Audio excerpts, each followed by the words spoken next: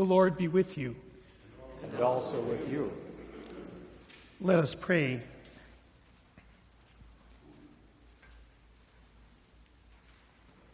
Almighty God, look with loving mercy on your family, for whom our Lord Jesus Christ was willing to be betrayed, to be given over to the hands of sinners, and to suffer death on the cross, who now lives and reigns with you in the Holy Spirit, one God, forever and ever.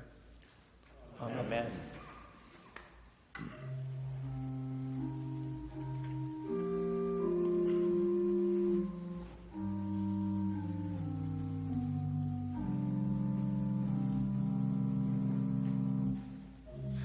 My God, why have you forsaken me? My God, why have you forsaken me? My God, why have you forsaken me? Why so far from saving me, so far from the words of my groaning? My God, I cry out by day, but you do not answer. By night, but I find no rest. Yet you are the Holy One, enthroned on the praises of Israel. Our ancestors put their trust in you. They trusted and you rescued them. They cried out to you and were delivered.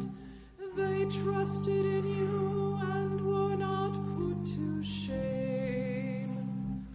But as for me, I am a worm and not human, scorned by all and despised by the people. All who see me laugh me to scorn. They curdle their lips, they shake their heads. Trust in the Lord, let the Lord deliver. Let God rescue him if God so delights in him. My God, why have you forsaken me? Yet you are the one who drew me forth from the womb and kept me safe on my mother's breast. I have been entrusted to you ever since I was born. You were my God when I was still in my mother's womb. Be not far from me, for trouble is near, and there is no one to help. Many young bulls encircle me, strong bulls of Bashan surround me. They open wide their jaws at me, like a slashing and roaring lion. I am poured out like water, all my bones are out of joint. My heart within my breast is melting wax. My strength is dried up like a potsherd. My tongue sticks to the roof of my mouth. And you have laid me in the dust of death. Packs of dogs close me in. A band of evildoers circles round me.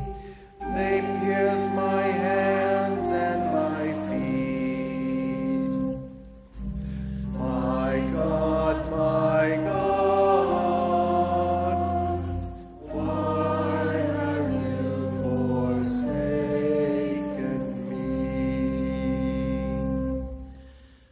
I can count all my bones while they stare at me and gloat. They divide my garments among them. For my clothing they cast lots. But you, O Lord, be not far away. O my help, hasten to my aid. Deliver me from the sword, my life from the power of the dog. Save me from the lion's mouth, from the horns of wild bulls you have rescued me. I will declare your name to my people. In the midst of the assembly, I will praise you. You who fear the Lord, give praise. All you of Jacob's line, give glory. Stand in awe of the Lord, all you offspring of Israel. For the Lord does not despise nor abhor the poor in Poverty, neither is the Lord's face hidden from them. But when they cry out, the Lord hears them. My God, why have you forsaken me? From you comes my praise in the great assembly.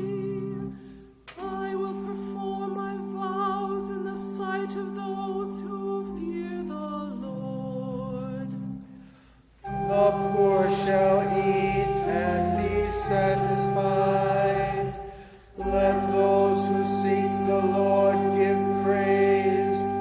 May your hearts live forever. Indeed, all who sleep in the earth shall bow down in worship.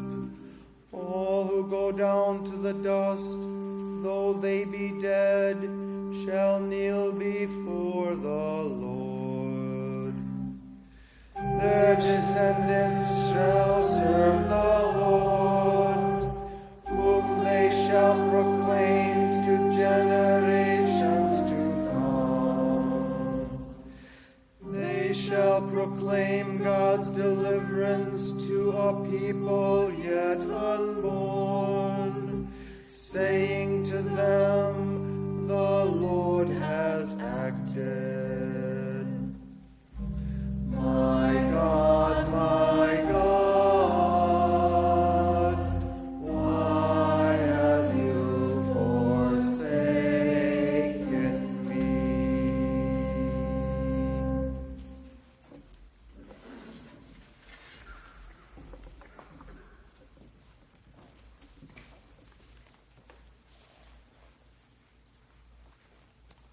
The second reading is from the book of Hebrews, 10th chapter. After the Holy Spirit says, "This is the covenant that I will make with them after those days, says the Lord.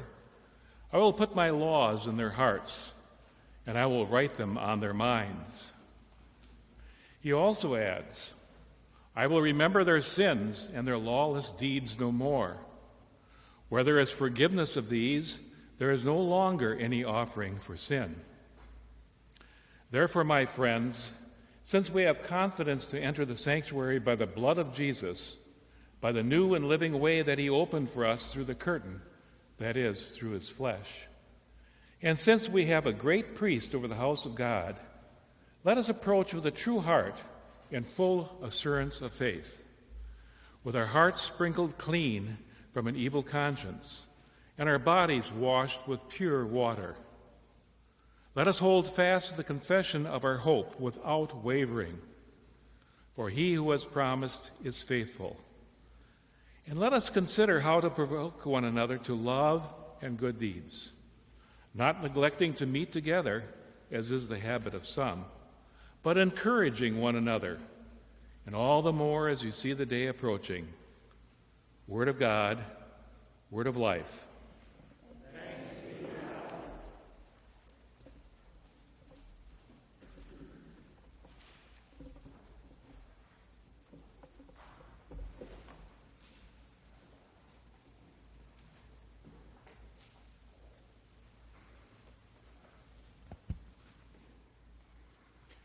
You may remain seated until we reach the point of the crucifixion. Look to Jesus, who for the sake of joy that was set before him endured the cross, disregarding its shame, and has taken his seat at the right hand of the throne of God.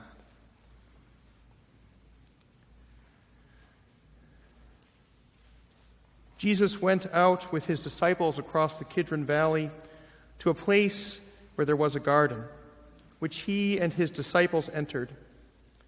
Now Judas, who betrayed him, also knew the place, because Jesus often met there with his disciples. So Judas brought a detachment of soldiers together with police from the chief priests and the Pharisees, and they came there with lanterns and torches and weapons. Then Jesus, knowing all that was to happen to him, came forward and asked them, "Whom are you looking for?" They answered, "Jesus of Nazareth." Jesus replied, "I am he." Judas, who betrayed him, was standing with them. When Jesus said to them, "I am he," they stepped back and fell to the ground. Again he asked them, "Whom are you looking for?" And they said, "Jesus of Nazareth." Jesus answered, "I told you that I am he. So if you are looking for me, let these men go." This was to fulfill the word that he had spoken, "I did not lose a single one of those whom you gave me." Then Simon Peter, who had a sword, drew it, struck the high priest's slave, and cut off his right ear. The slave's name was Malchus. Jesus said to Peter, "Put your sword back into its sheath. Am I not to drink the cup that the Father has given me?"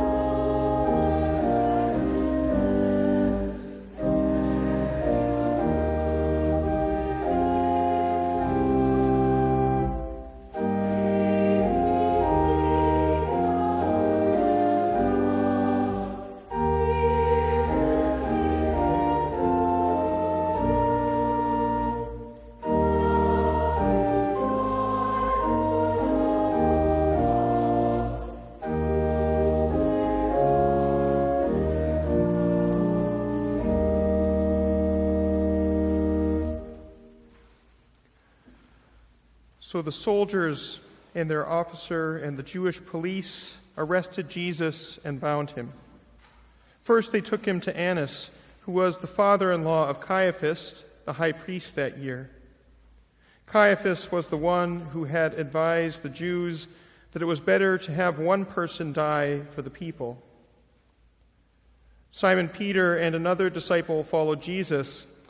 Since that disciple was known to the high priest, he went with Jesus into the courtyard of the high priest. But Peter was standing outside at the gate.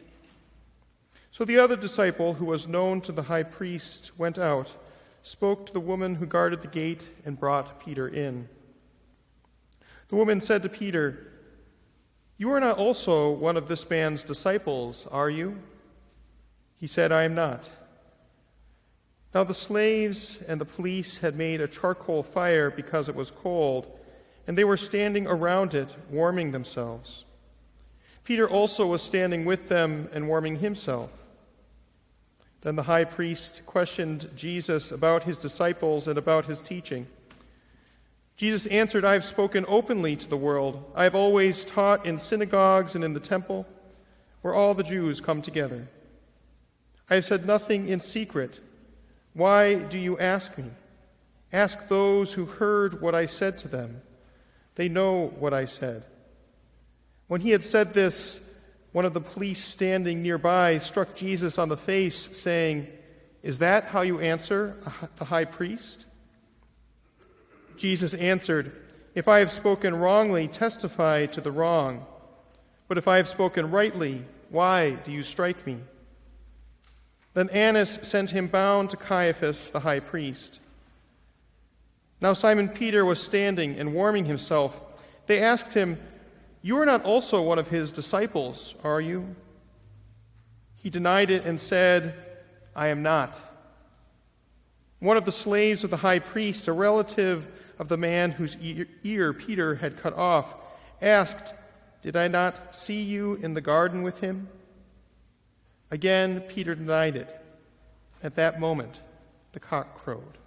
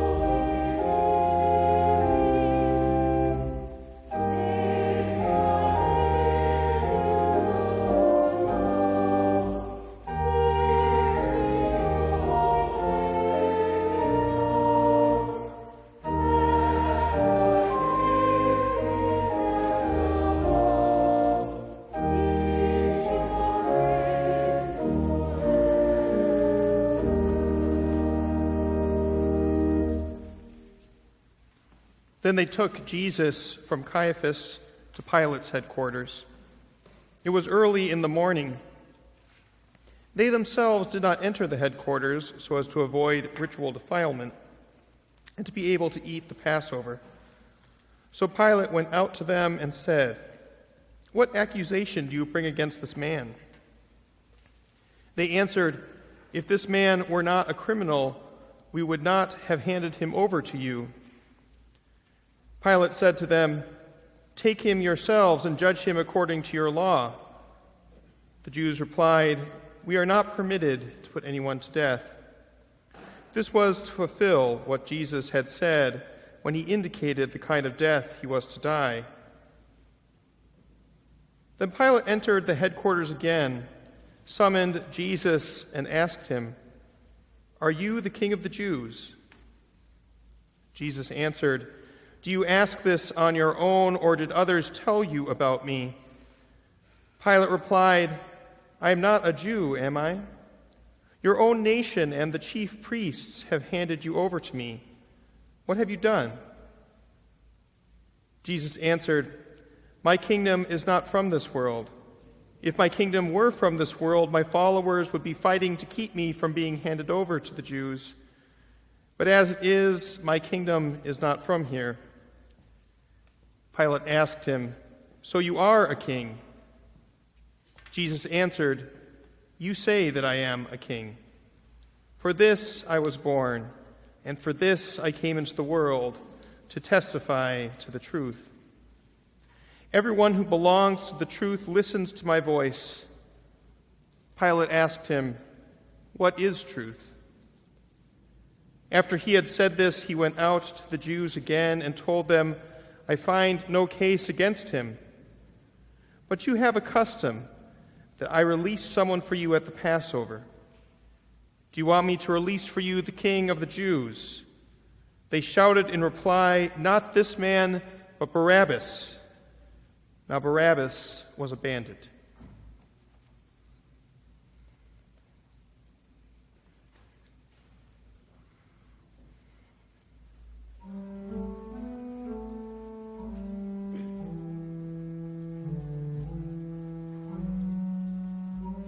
It is a thing most wonderful, almost too wonderful to be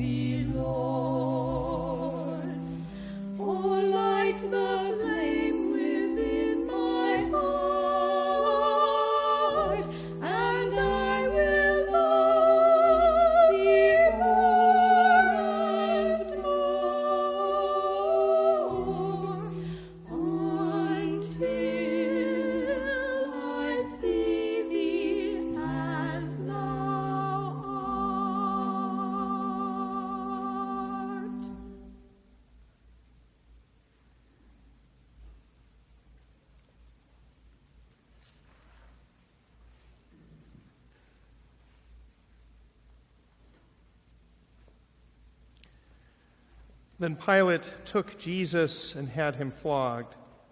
And the soldiers wove a crown of thorns and put it on his head, and they dressed him in a purple robe. They kept coming up to him, saying, "Hail, King of the Jews!" and striking him on the face. Pilate went out again and said to them, "Look, I am bringing him out to you to let you know that I find no case against him." So Jesus came out wearing the crown of thorns and the purple robe.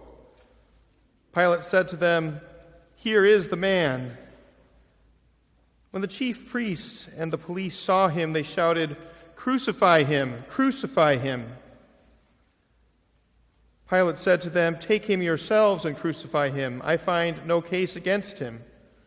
The Jews answered him, "We have a law, and according to that law he ought to die because he has claimed to be the Son of God." Now when Pilate heard this, he was more afraid than ever. He entered his headquarters again and asked Jesus, "Where are you from?" But Jesus gave him no answer. Pilate therefore said to him, "Do you refuse to speak to me? Do you not know that I have power to release you and power to crucify you?" Jesus answered him, "You have no power over me unless it had been given you from above. Therefore, the one who handed me over to you is guilty of a greater sin." From then on, Pilate tried to release him, but the Jews cried out, "If you release this man, you are no friend of the emperor. Everyone who claims to be a king sets himself against the emperor." When Pilate heard these words, he brought Jesus outside and sat on the judge's bench at a place called the Stone Pavement, or in Hebrew, Gabbatha. Now it was the day of preparation for the Passover, and it was about noon. He said to the Jews, "Here is your king." They cried out, away with him, crucify him." Pilate asked them, "Shall I crucify your king?" The chief priests answered, "We have no king but the emperor."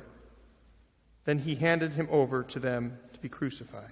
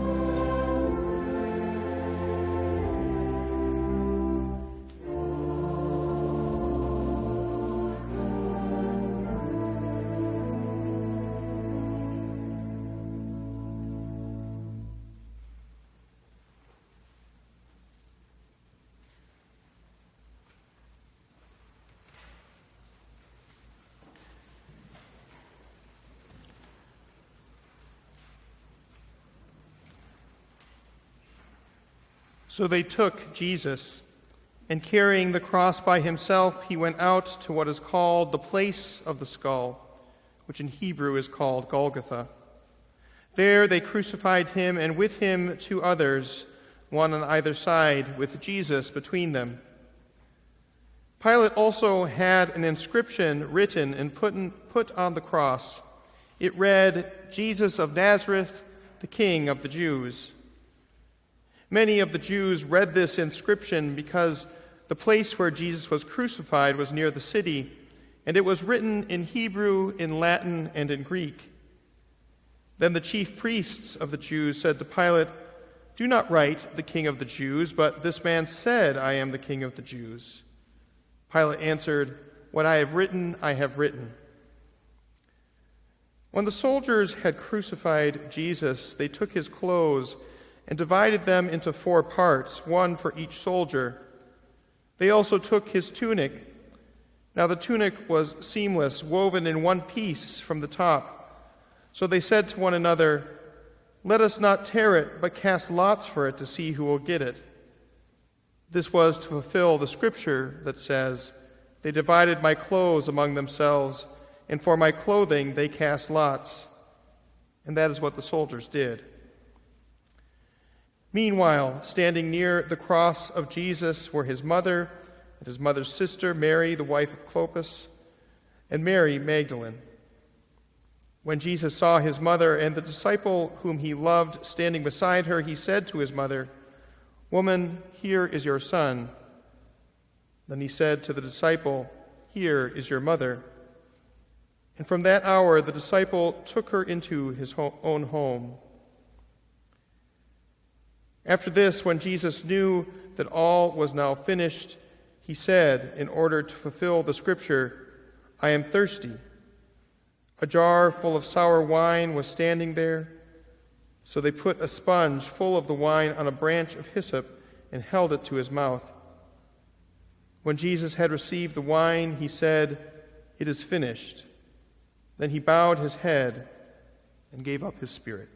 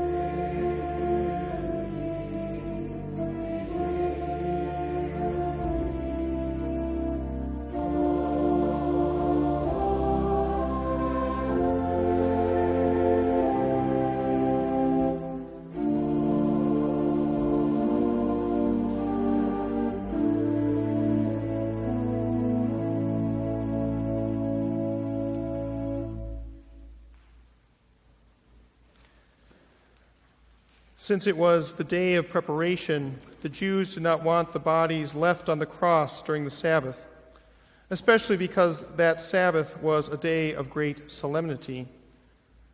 So they asked Pilate to have the legs of the crucified men broken and the bodies removed. Then the soldiers came and broke the legs of the first and of the other who had been crucified with him. But when they came to Jesus and saw that he was already dead, they did not break his legs. Instead, one of the soldiers pierced his side with a spear, and at once blood and water came out. He who saw this has testified so that you also may believe. His testimony is true, and he knows that he tells the truth. These things occurred so that the scripture might be fulfilled. None of his bones shall be broken. And again, another passage of scripture says, "They will look on the one whom they have pierced." After these things, Joseph of Arimathea, who was a disciple of Jesus, though a secret one, because of his fear of the Jews, asked Pilate to let him take away the body of Jesus. Pilate gave him permission, so he came and removed his body. Nicodemus, who had first come to Jesus by night, also came, bringing a mixture of myrrh and aloes, weighing about 100 pounds.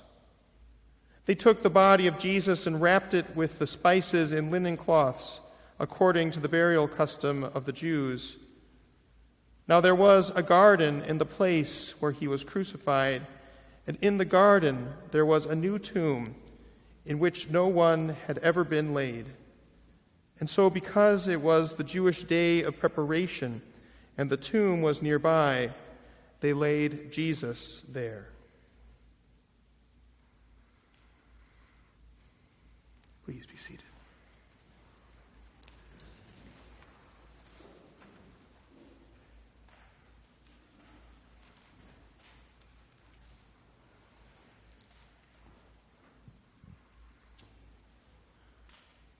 In my sermon last night, I mentioned how the cross can be abused when it is separated from Christ's life-giving mission, the one he offered us in a meal on Thursday night. "This is my body for you, this is my blood for you," he said. And when we look at the cross, we should see a reflection of that. His body given for us, his blood poured out for us. The violence itself of the cross is nothing holy, is not worthy of our worship. The cross was a tool of public torture and death used by the thugs of the Roman Empire to make an example of those who dared cross them. There's nothing redemptive or saving about this abuse, this violence. But what is holy, what is worthy of our worship is Christ, the Word made flesh, who in his self-giving on the cross, who in his identification with our suffering, with the oppressed and lowly of this world, who in his love for us transformed this instrument of death into a tree of life. More than once in the Passion story, and again in the resurrection story of John, he will mention that we are in a garden. I think he wants us to connect that to the creation story, where there is a new tree of life in a new creation, an instrument of death transformed into the source of life for us. The cross is abused when violence is made holy in our eyes. As an example, I think of the stories that came out of the Bosnian genocide of the 1990s, where Serbian Christians would destroy the homes of their Muslim neighbors and then erect a cross on top of the ruins, as if to say, "This is our territory now." And as recently as 2017, the cross was used as a symbol in a memorial celebrating the perpetrators of genocide in Bosnia. In our own country, the symbol of a burning cross was used to spread racial terror and violence. What a perverted and even demonic use of the tree of life. And I think as well, as we read John's version of the Passion story, of how this version of the Passion story has too often been used in the history of the church as an excuse for violence on this day against our Jewish neighbors. These examples of violence made holy, or violence done in the name of the holy, is the meaning of the cross inverted. The beauty of Christ's love and identification with us is turned upside down. It is made to be perverse and blasphemous. As the Episcopalian Fleming Rutledge writes, "If the cross is not acted out in our lives with special regard for those with whom Christ identified himself in the manner of his death, the low and despised among us, the cross becomes blasphemous." In other words, the cross of Christ should lead us into greater compassion and solidarity with the poor and the suffering and the excluded and the sick and the imprisoned and the oppressed. Because that is what Jesus did for us, what Jesus does for us this day. He enters our suffering and our pain, our weakness and our despair. He goes to the place that would be the most God-forsaken in our eyes, and he says, I will meet you there. He gave his body and his blood as life for us. And it is blasphemy when we use the cross to justify our violence, the world's violence, to cover up our neglect of the poor, to adorn our callousness towards others. I'm cognizant this day of the orange banner in front of our sanctuary, which we have been hanging in our sanctuary for many days now. This banner is meant to keep in front of us the memory of indigenous children sent to residential boarding schools. Many of these boarding schools in Canada and the United States were run by Christians of several different denominations. In these schools, the culture and identity of indigenous children were stripped away, and they were forced into a Christian way of being, a so-called Christian way of being. And the color orange has come to symbolize this history. What's worse, and why we are doing this Orange Banner project now, is they have uncovered these mass graves of children who died in these schools. In the summer of 2021, the remains of more than 215 children were found at a school in British Columbia. In our own country, the remains of 10 children were found on the grounds of the Carlisle Indian School in Pennsylvania. More investigation is happening now than there has in the past, and I imagine we will be hearing more and more of this. The Orange Banner is meant to stand in honor of those children who survived and in memory of those who never made it home. I wonder how many of those schools had crosses on top of them. It fills me with shame to think of it. The Passion story, according to John's Gospel, invites us to consider where we would stand on that day thousands of years ago. Would we have betrayed him like Judas? Would we have fled like so many of his other followers? Would we have denied him like Peter, saying, I am not one of his disciples? Would we have shouted with the crowds? Would we have wept with his mother and Mary Magdalene at the cross? Would we have snuck back quietly to help with his body like Joseph of Arimathea and Nicodemus? This Passion story challenges us each year and now, today. Where would you have stood on that day? But on the other hand, we don't have to wonder. Where we would have stood on that day is where we stand today, because the crucifixion continues to happen in our world. There is a Golgotha in Ukraine today. There is a Golgotha in a hospital room today. There is a Golgotha in the county jail, in the homeless shelter. Sometimes there's a Golgotha in your own home, in your own heart. But Christ goes there for you. Christ is there with you. Christ meets you in those places where you least expect to find him. When we think we have finally found the God-forsaken place, Christ says, that is where I will find you. We find him in the face of people in need. Christ in disguise, as Mother Teresa was known to say. We gather at the foot of this cross, but we could just as reverently take our service out there to the neighborhood, to the world that Christ died for. The cross is a symbol that's meant to draw us into the suffering and needs of our neighbors. Christ placed himself alongside us. He entered into our suffering, and he gave himself away like bread and wine, like body and blood for us and for our salvation. His cross is not meant for domination, for power over others through violence. It is meant for power with and on behalf and in service of others. In reverencing this cross, we reverence not the horrible attraction of violence, but the love of Christ, who loved us even to the point of death, even to the point of death on a cross. because that is the paradox of this day, of Good Friday, a good day, a solemn day, a painful day, a life-giving day.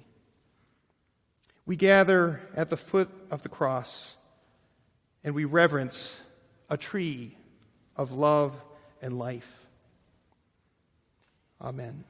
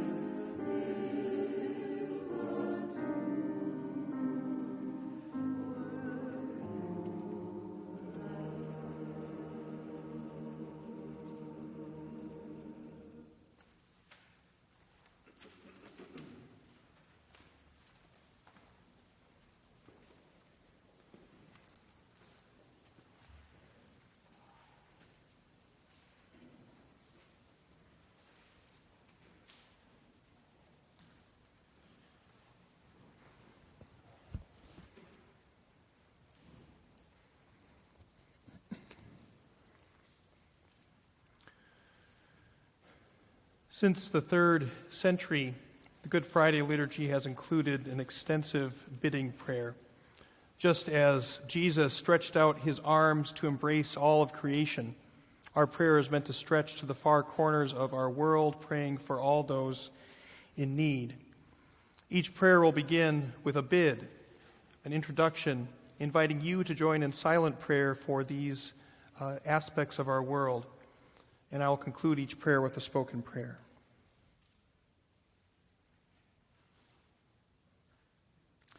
Let us pray, brothers and sisters, for the Holy Church throughout the world.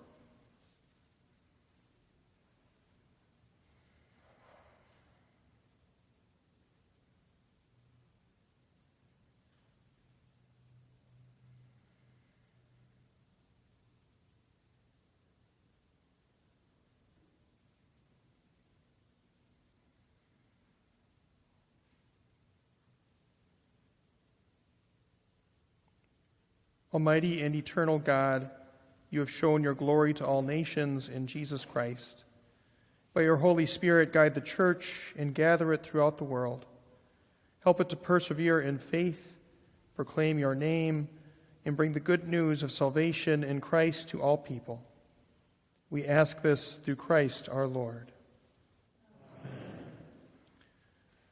Let us pray for Joy, our bishop, for all pastors and deacons, all servants of the church, and for all the people of God.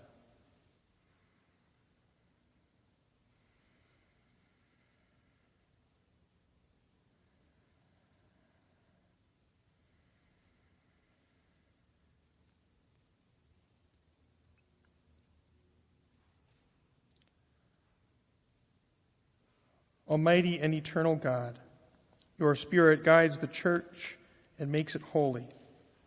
Strengthen and uphold our bishops, pastors, other ministers, and lay leaders. Keep them in health and safety for the good of the church, and help each of us in our various vocations to do faithfully the work to which you have called us. We ask this through Christ our Lord. Amen. Let us pray for those preparing for baptism.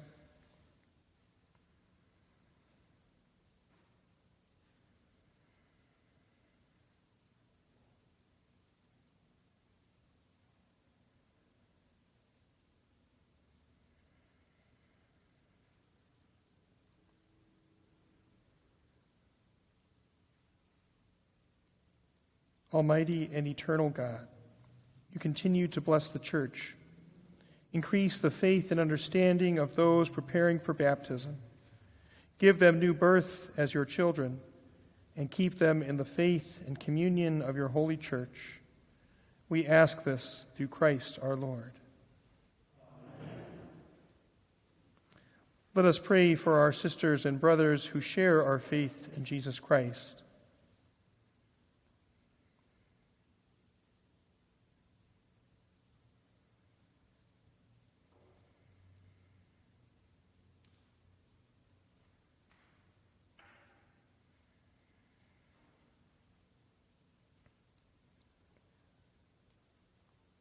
Almighty and eternal God, you give your church unity.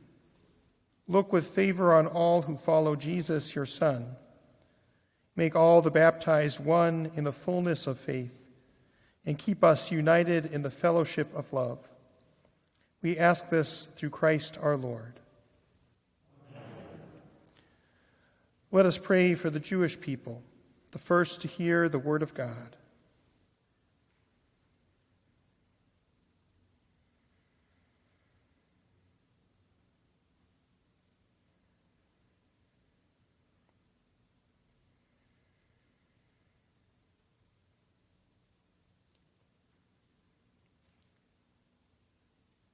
Almighty and eternal God, long ago you gave your promise to Abraham and your teaching to Moses. Hear our prayers that the people you called and elected as your own may receive the fulfillment of the covenant's promises. We ask this through Christ our Lord. Amen. Let us pray for those who do not share our faith in Jesus Christ.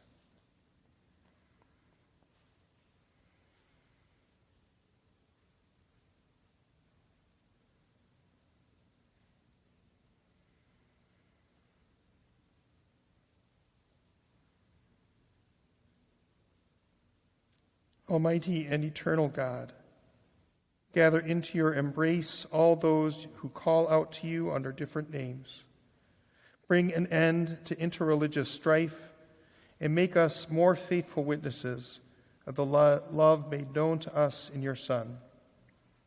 We ask this through Christ our Lord. Amen.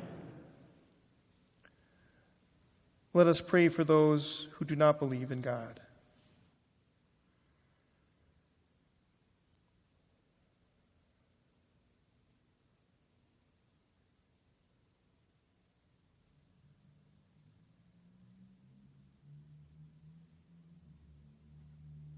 Almighty and eternal God, you created humanity so that all may long to know you and find peace in you.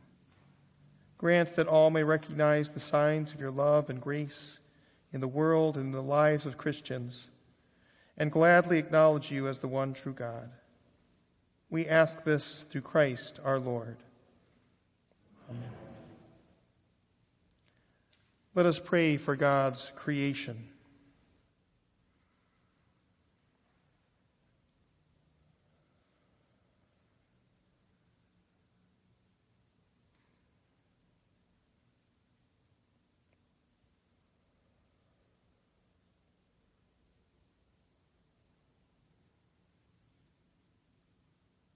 Almighty and eternal God, you are the creator of a magnificent universe. Hold all the worlds in the arms of your care and bring all things to fulfillment in you. We ask this through Christ our Lord. Amen. Let us pray for those who serve in public office.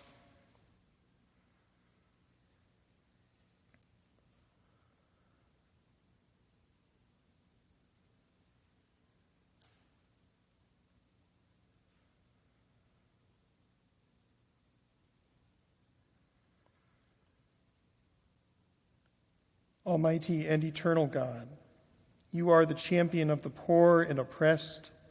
In your goodness, give wisdom to those in authority, so that all people may enjoy justice, peace, freedom, and to share in the goodness of your creation.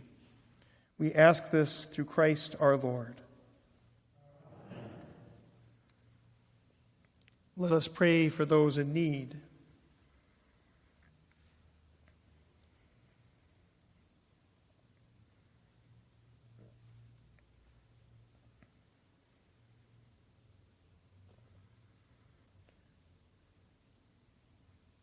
Almighty and eternal God, you give strength to the weary and new courage to those who have lost heart.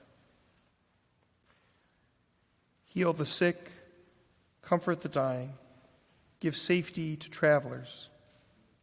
Free those unjustly deprived of liberty, and deliver your world from falsehood, hunger, and disease.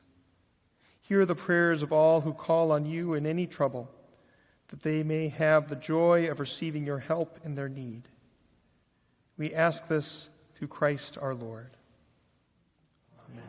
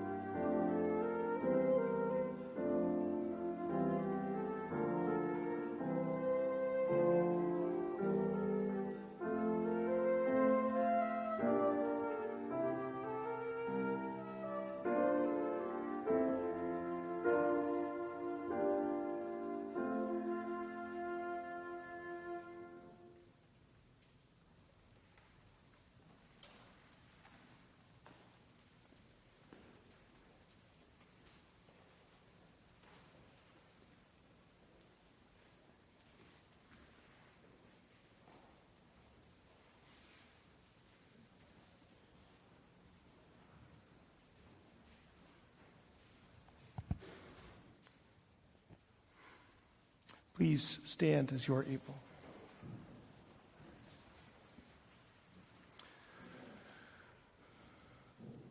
Finally, let us pray for all those things for which our Lord would have us ask. Our Father in heaven, hallowed be your name. Your kingdom come, your will be done, on earth as in heaven. Give us today our daily bread. Forgive us our sins, as we forgive those who sin against us. Save us from the time of trial, and deliver us from evil. For the kingdom, the power, the glory are yours, now and forever. Amen.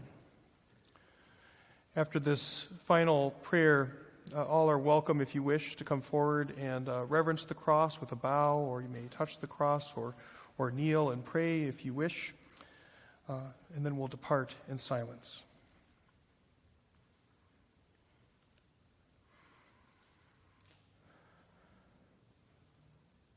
We glory in your cross, O Lord, and we praise your holy resurrection.